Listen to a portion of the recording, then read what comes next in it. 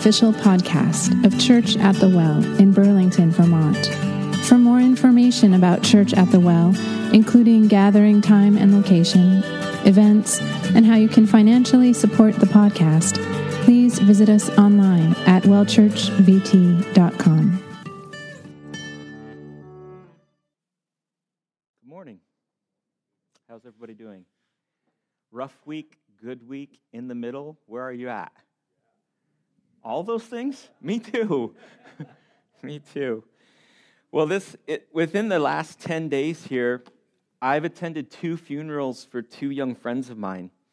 I pastored both of them before I moved to Vermont to plant this church.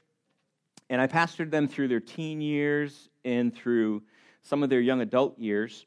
One of them died from a motorcycle accident, and the other one died of a heart attack last Sunday while worshiping in church.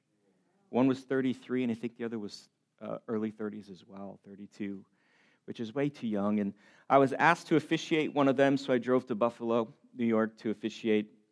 And I got to tell you, it's never easy when you're committing someone's body to the ground, especially when they're much younger than you are.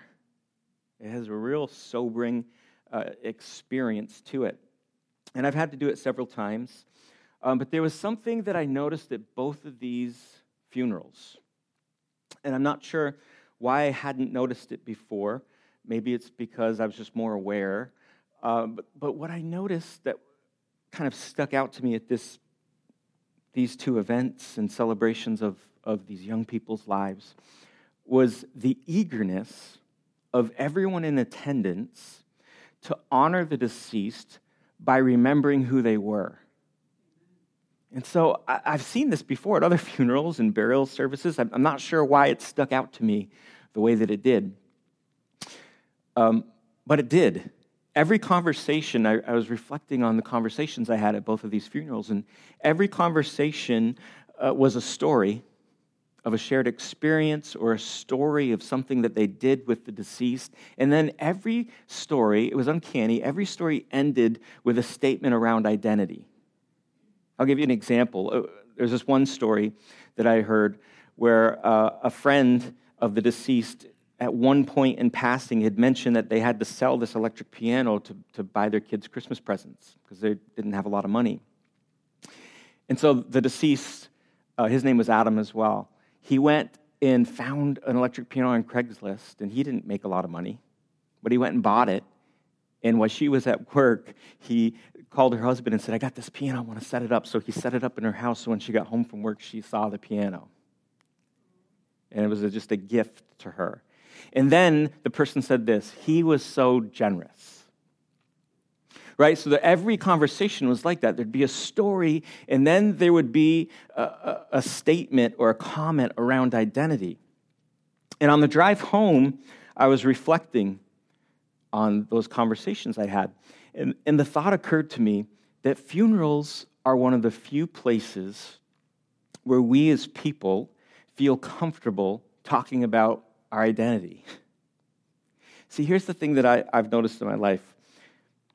We're really good at talking about what we do, but we're not great at talking about who we are. Right? Have you ever had a conversation with someone where the first questions when you meet somebody says, what do you do? And that one's easy to answer. But who you are is much harder to answer. And I think the reason for that is we live in a world where people don't really know who they are. Identity is something we all wrestle with. You know, we spend a considerable amount of time in our youth trying to figure out who we are. Right? And then we hit our young adult years, and what do? We take expensive vacations to try to find ourselves. And then we spend all kinds of resources on different hobbies and interests and clothing styles, all with the hopes of finding our true, authentic selves, of trying to answer the question, who am I? Where do I belong? Have you ever looked in the mirror and said, who am I? It's a difficult process. It's one that gets even more confusing when you have family and friends, coworkers, classmates that are all too eager to label us based on their perceptions of us, right? Whether they're accurate or inaccurate. And add to that all of the TV advertisements, social media platforms, other marketing tools that kind of tell us what's expected, required of us to matter, to measure up, to have value. And then if that's not enough, we have our personal failures that try to define who we are, right? Like they're snapshots of our worst moments. Have you ever just been like, maybe you're driving in your car or you're walking down the road and you remember something stupid you said or did? And you thought to yourself, why did I do that? That was so stupid. And you don't even know where the thought came from. See, what's happened is you had like a bad moment and it's trying to define who you are. A couple years ago, I had to get my driver's license renewed. And I wasn't having a photogenic day. Most of my days, for whatever reason, are just not photogenic days. But I showed up and got my driver's license picture, and it was not a good picture. And I took it home, and I showed it to my wife, and she busted out laughing to the point of tears coming down her face.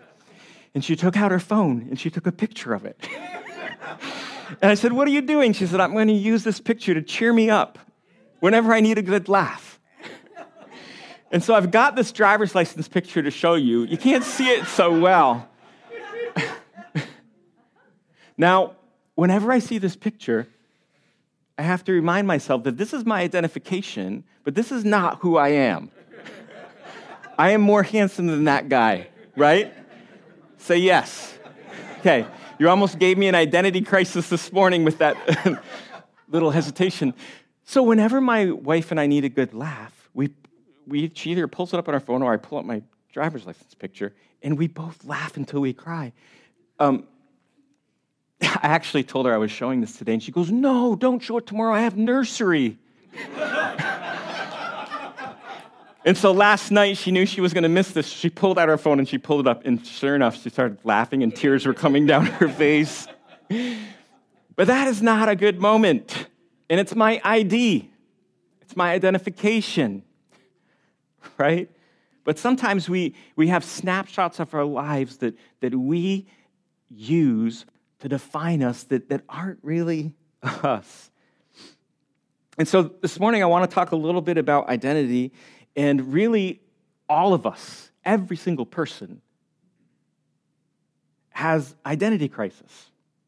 And the crisis of identity that we face has its origins in the book of Genesis, chapter 1, chapter 2, chapter 3. What we find in the book of Genesis is that God creates man, and what he does is he makes them image bearers.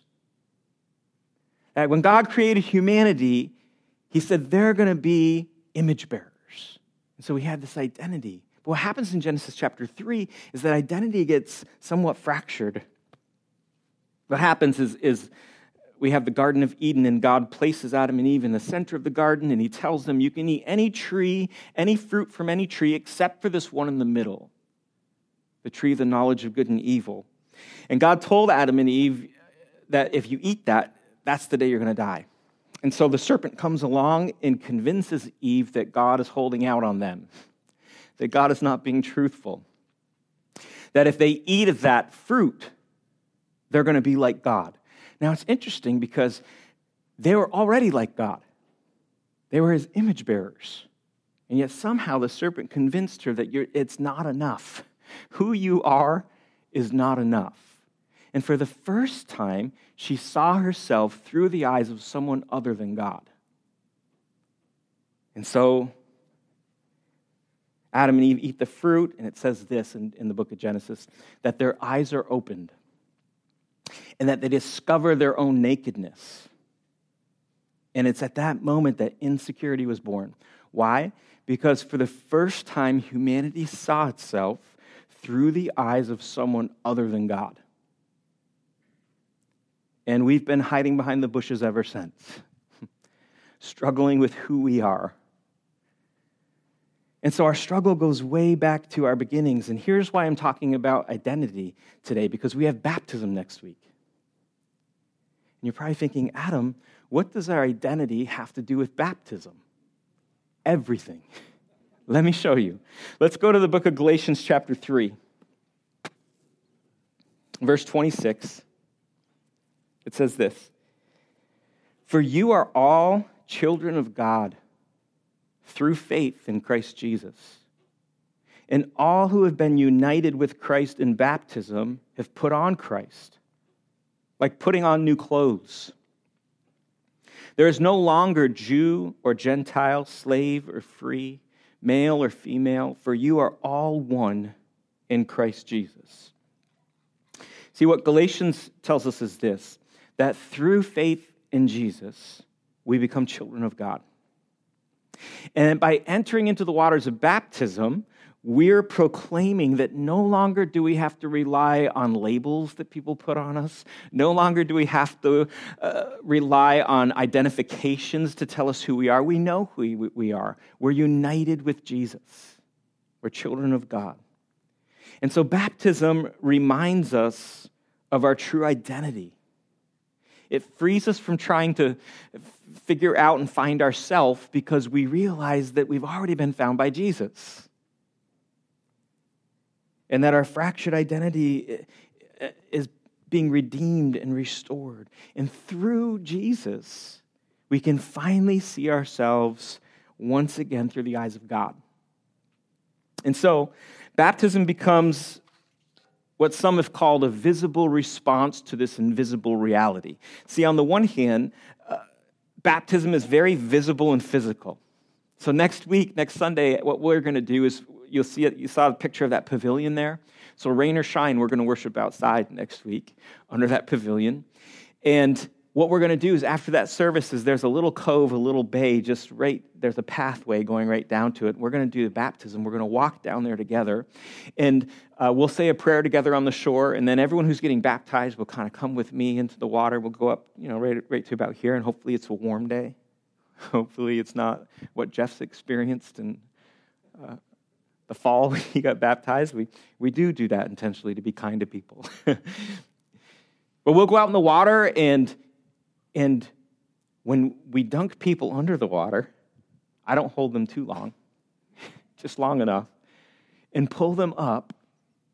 We're going to be immersed in the water and come out dripping wet and hopefully not shivering too much. But there's nothing really magical about that moment. It's a physical act and response. The water's physical, the beach is physical, you're going to get wet, you're going to come up, you'll be dripping wet, you'll catch your breath again. It's very just a physical response. But on the other hand, it involves a spiritual and invisible reality. There's a spiritual dynamic that can't be seen. Because when you go under that water and you come back up, what you're doing is you're identifying with Jesus in his death, his burial, and then his resurrection. Right? You go under the water, you're identifying with Christ in his death and his burial. And then when you rise up out of the water, you identify with Jesus in his resurrection. So it's symbolic of burying your old self in a water grave and then taking on a new identity. Look at what Romans says. Romans chapter 6. Verse 3. Don't you know that all of us who were baptized into Christ Jesus were baptized into his death? We were therefore buried with him through baptism into death, in order that, those are important words, in order that, just as Christ was raised from the dead through the glory of the Father, we too may live a new life. For if we have been united with him in a death like his, we will certainly also be united with him in a resurrection like his. See, here's what Romans tells us. You can't take on a new identity until you've buried the false identities that you've allowed to define who you are. Romans tells us that when we're baptized, it's like this water grave. It says, don't you know that all of us who were baptized into Christ were baptized into his death? We were therefore buried with him through baptism into death, in order that, just as Christ was raised from the dead through the glory of the Father, we too may live a new life. See, that's what makes baptism such a formative experience in the life of a believer? Because it's a public declaration that the life you now live, you live in Christ. You've chosen to identify with him. You're no longer who you once were. Did you guys know that Jesus himself was baptized? Yeah, that's right. And it wasn't because he needed a new identity or a new life. He was baptized for a different reason. Matthew's gospel records it, Matthew chapter 3, verse 13. It says, "Then Jesus came from Galilee to the Jordan to be baptized by John. But John tried to deter him, saying, 'I need to be baptized by you, and do you come to me?' Jesus replied, 'Let it be so now. It is proper for us to do this to fulfill all righteousness.' Then John consented." Verse 16, "As soon as Jesus was baptized, he went up out of the water. At that moment, heaven was opened, and he saw the Spirit of God descending like a dove and alighting on him. And a voice from heaven said, 'This is my Son, whom I love. With him I am well pleased.'" And so Matthew's gospel tells us that Jesus one day came to the Jordan River to be baptized by John the Baptist. And at first, John was really puzzled. He's really hesitant. He really didn't want to baptize Jesus. He said, "Jesus, you should be baptizing me." But then Jesus tells John, "No, this is the right thing to do." Why do you think that is? Why did Jesus ask to be baptized?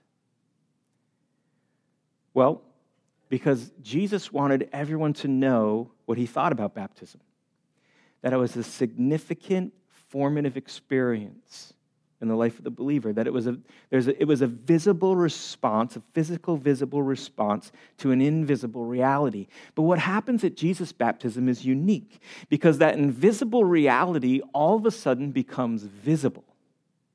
Look at what happens here. It says, as soon as he came up out of the water, the heaven is opened. So this invisible reality becomes visible. Heaven is opened. The Spirit descends like a dove, alighting on him. And we hear a voice from heaven. It says, "This is my Son, whom I love and am well pleased." What's happening here is God is publicly declaring Jesus' identity. It says, "This is my Son, who I love and who I'm well pleased with." So if you haven't been baptized and you're following Jesus, here's why I believe you should be baptized. Because God wants to do the same thing for you.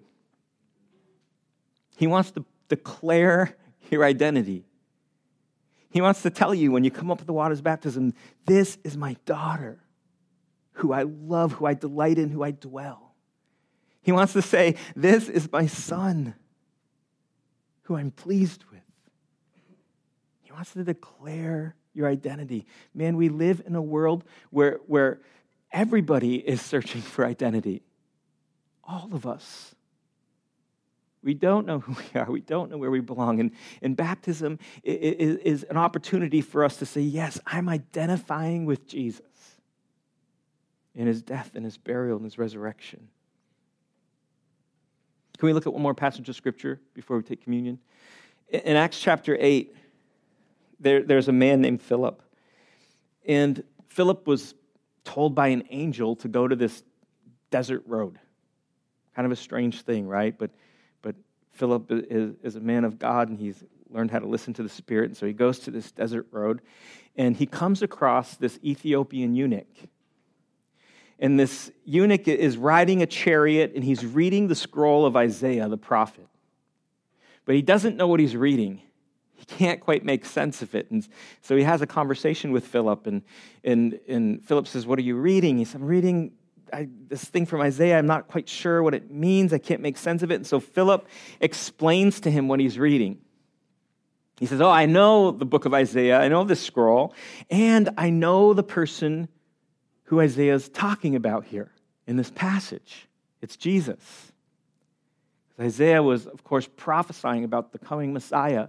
And so Philip explains to him how God took on flesh and became a servant, even to the point of death on a cross, and how Jesus was resurrected 3 days later to defeat sin and death, and that Jesus offers resurrection life and new identity as joint heirs with Christ. Now, you have to understand the context here, because this eunuch, being a eunuch, meant that part of his identity had been stripped away from him.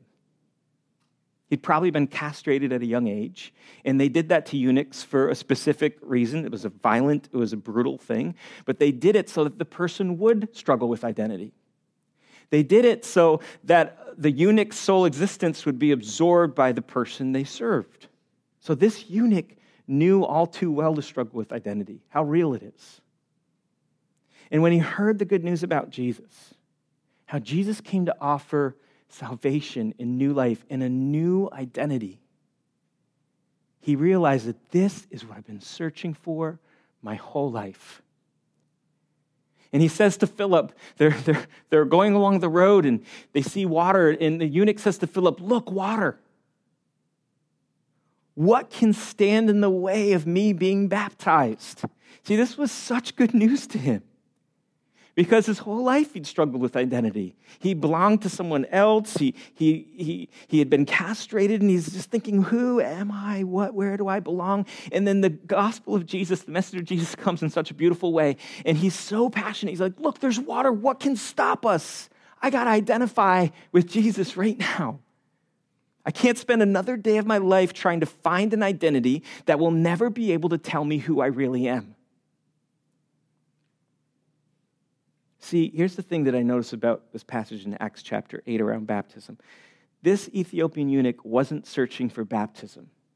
He was searching for identity. But baptism has everything to do with identity. And I can't help but wonder, we do this outdoor baptism once a year. If we lived in the South, we might do it a few more times. No baptismal tank here at the Film House. But I can't help but wonder if there aren't people with the same urgency in their heart. Or maybe you're here today and you're just fatigued by trying to figure out who you are. Maybe you're just really weary of being weighed down by all the labels that people put on you. Maybe you're tired of your worst moments defining you. And this next Sunday,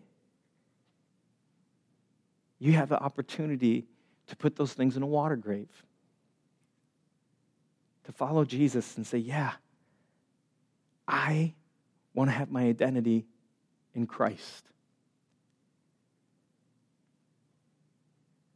I want to hear God say, this is my son. This is my daughter, who I love, who I delight in, and who I dwell. And so next Sunday is one of my favorite Sundays of the year. Not just because we're outside worshiping and at the beach and eating picnic food and having a good time, but because baptism is such a significant, formative experience in the life of the believer. It makes us one in Christ, right? So I want you to, if you're following Jesus and you haven't been baptized, prayerfully consider it. And if you're not following Jesus, prayerfully consider it. This could be your time. Say, yeah, I want to identify with Christ. I want to follow Jesus. I don't know what that looks like, it means, but it sounds right. And when you're baptized, you're not joining our church. This is just between you and God. But if you're here and you say, yeah, you know what? I need to have my identity in who I am, rooted in Jesus. Not all these other things that will never tell me who I am. Thank you for listening to our podcast. Church at the Well is a community reintroducing Jesus in Vermont through worship, service, creativity, and community.